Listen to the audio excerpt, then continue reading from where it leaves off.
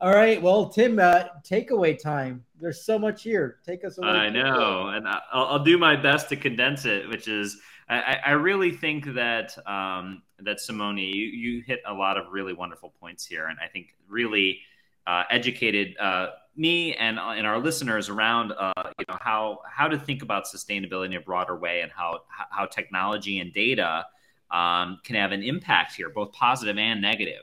And I really think that one of your biggest points that you started with here is that data can be a double-edged sword when it comes to sustainability, and there is a flip side to using technology that isn't just the physical resources, but also the social impact as well, and the behavioral impact as well, and you have to think about those issues too.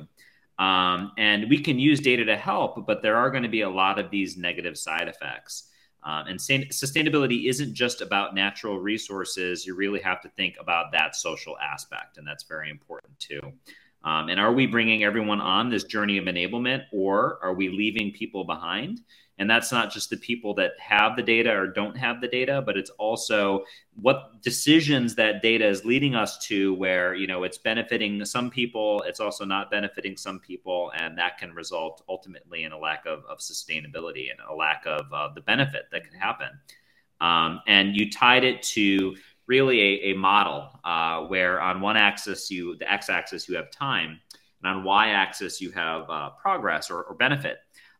And there's really two curves going on. One of them is the potential benefit. And as all these new technologies, you mentioned cloud computing, LLMs, that the potential benefit is quite immense. And every time we hit those inflection points, it pops up, right?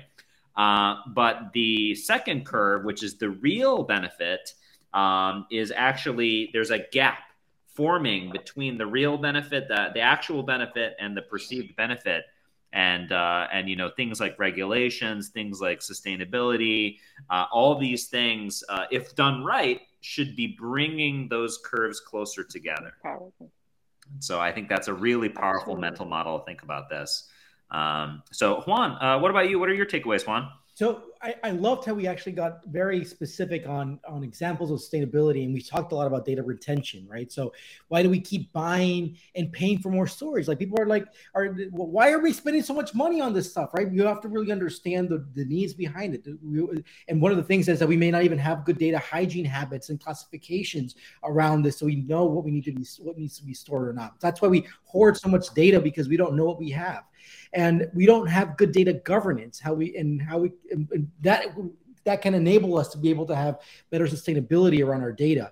We should educate our community, our colleagues about these little things. So, for example, did you know that when you send a PowerPoint that has 4 megabytes in it, and you're sending this template, and the most important information is really this text, which is really 100 kilobytes. That's all really that you needed to go share.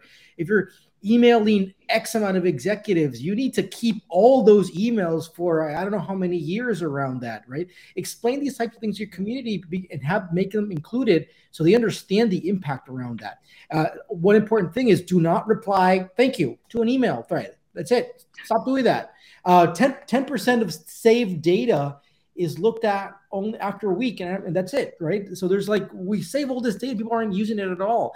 Now there's always these incentives to store, because, hey, quote unquote, storage is cheap, but just because we can, does that mean that we should? So another aspect that we talked about sustainability opportunities is the FAIR principles: findable, accessible, interoperable, reusable. I'm not just sending you a file, I'm actually sending you a copy of the file. And it would be fantastic if we start getting into this new reality where we're actually sending you kind of pointers of this thing, right? So you can reuse it. That's why modeling and making and knowledge is so critical, so we don't reinvent the wheel over and over again. And talking about sustainability and leadership, I think we got into this philosophical discussion and following Planck's principles, right? The science progresses one funeral at a time. And so I think we have to acknowledge that we're right now doing the things that people were trying to go do 20, 30, 40 years ago. And hopefully this is the opportunity we're having to inspire the next generation of leaders to make sure that in 20, 30 years, we are having this data sustainability as kind of first-class citizen around that. And I think a takeaway I have here personally is that whenever you're doing something with data, replace data with water and ask yourself, is that how you would treat water, right?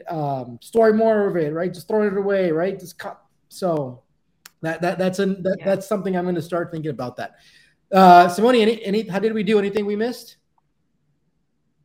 No, I mean, you guys are great at summarizing. I'm so impressed. Yeah, it's a shame that I spoke for an hour and you could all synthesize it in like a minute each. No, but there's so like, what the hell did I talk about? Well, so we always publish our takeaway episodes first. I want people to realize if you're listening to takeaway episode, you need to listen to this entire episode right now. So with that, before we wrap up, just 3 final quick questions. What's your advice?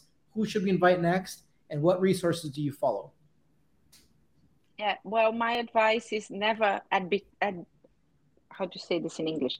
Abdicate responsibility. Is that a word? Abdicate? Mm-hmm. Like kind of don't think it's somebody else's problem ever when you're talking about data. Just stop and ask why. That's my advice for everyone.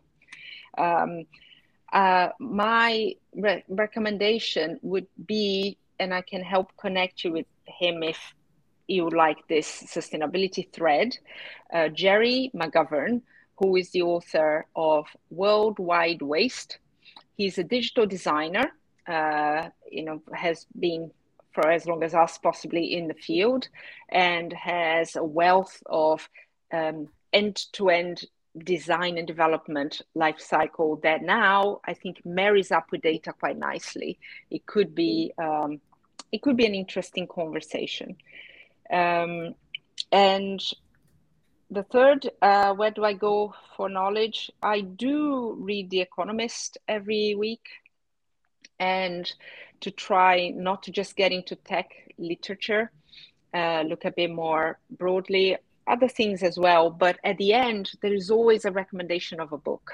At the end of each weekly edition, there is always a recommendation of a book, and I really look forward to seeing what they are reading, and whether that can broaden my horizons as a data professional and as a human being, and that is my go-to source. I don't watch the news, I don't look at tweets, I don't look at breaking news. So every Saturday I just I'm the person finding the news late. I was like, oh my God, this happened this week. It's like I'm living in the 1940s, right? It's like, oh my God. I think this is a good thing. It's probably healthier for you, right? Instead of reacting to whatever the headline is in the moment, you get to really look for the meat, the good stuff, right? Yeah.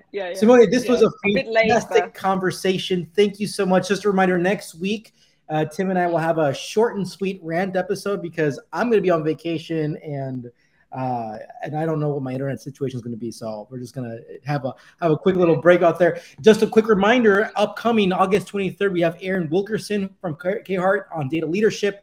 August 30th, we have Ari Kaplan from Databricks, and he is the real Moneyball guy. So that's going to be a fun conversation. And then on September 6th, we have Alexa Westlake from Okta talking about data value. And with that, Simone, thank you so much. And always thanks to Data.World who lets us do this every Wednesday. It's a fantastic conversation. Thank you so much. Thank you very much, guys. Take care and enjoy your holidays. Awesome. Thanks for staying up late with us. Cheers. Cheers.